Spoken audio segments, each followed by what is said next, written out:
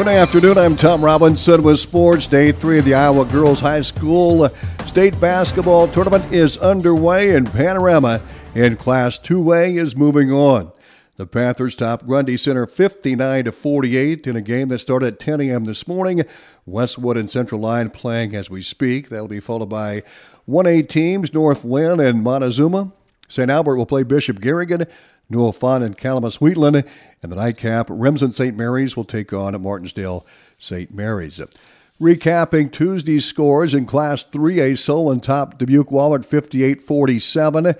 In Class 4A, Clear Creek Amana 38-68, Gilbert 30, North Polk 48, Dallas or Grimes 42, Waverly Shell Rock 55, Sioux Center 51, and Bishop Heelan over Lewis Central 70-40. Also in 2A last night, Dyke New Hartford 58, Cascade 28, and Sioux Central 52, Eddyville Blakesburg Fremont 48.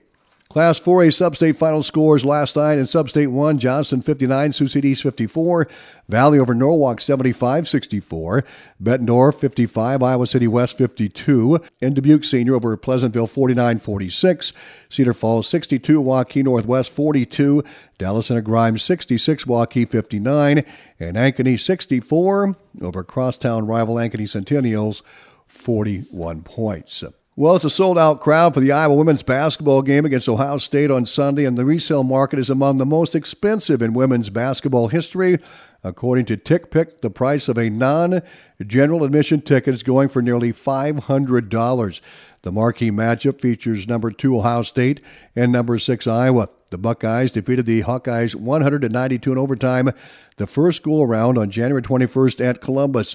Caitlin Clark led all scorers with 45 points, a season high then, and a 1 point off her career-high 46 points at Michigan. The senior also had 7 assists, blocked a shot, and 2 steals. Now the Hawkeyes held the lead for most of the second half, but Ohio State mounted a comeback to force the game into overtime with a score tied at 83. The Buckeyes were led by Cody McMahon, who finished with 33 points, including 13 in the fourth quarter.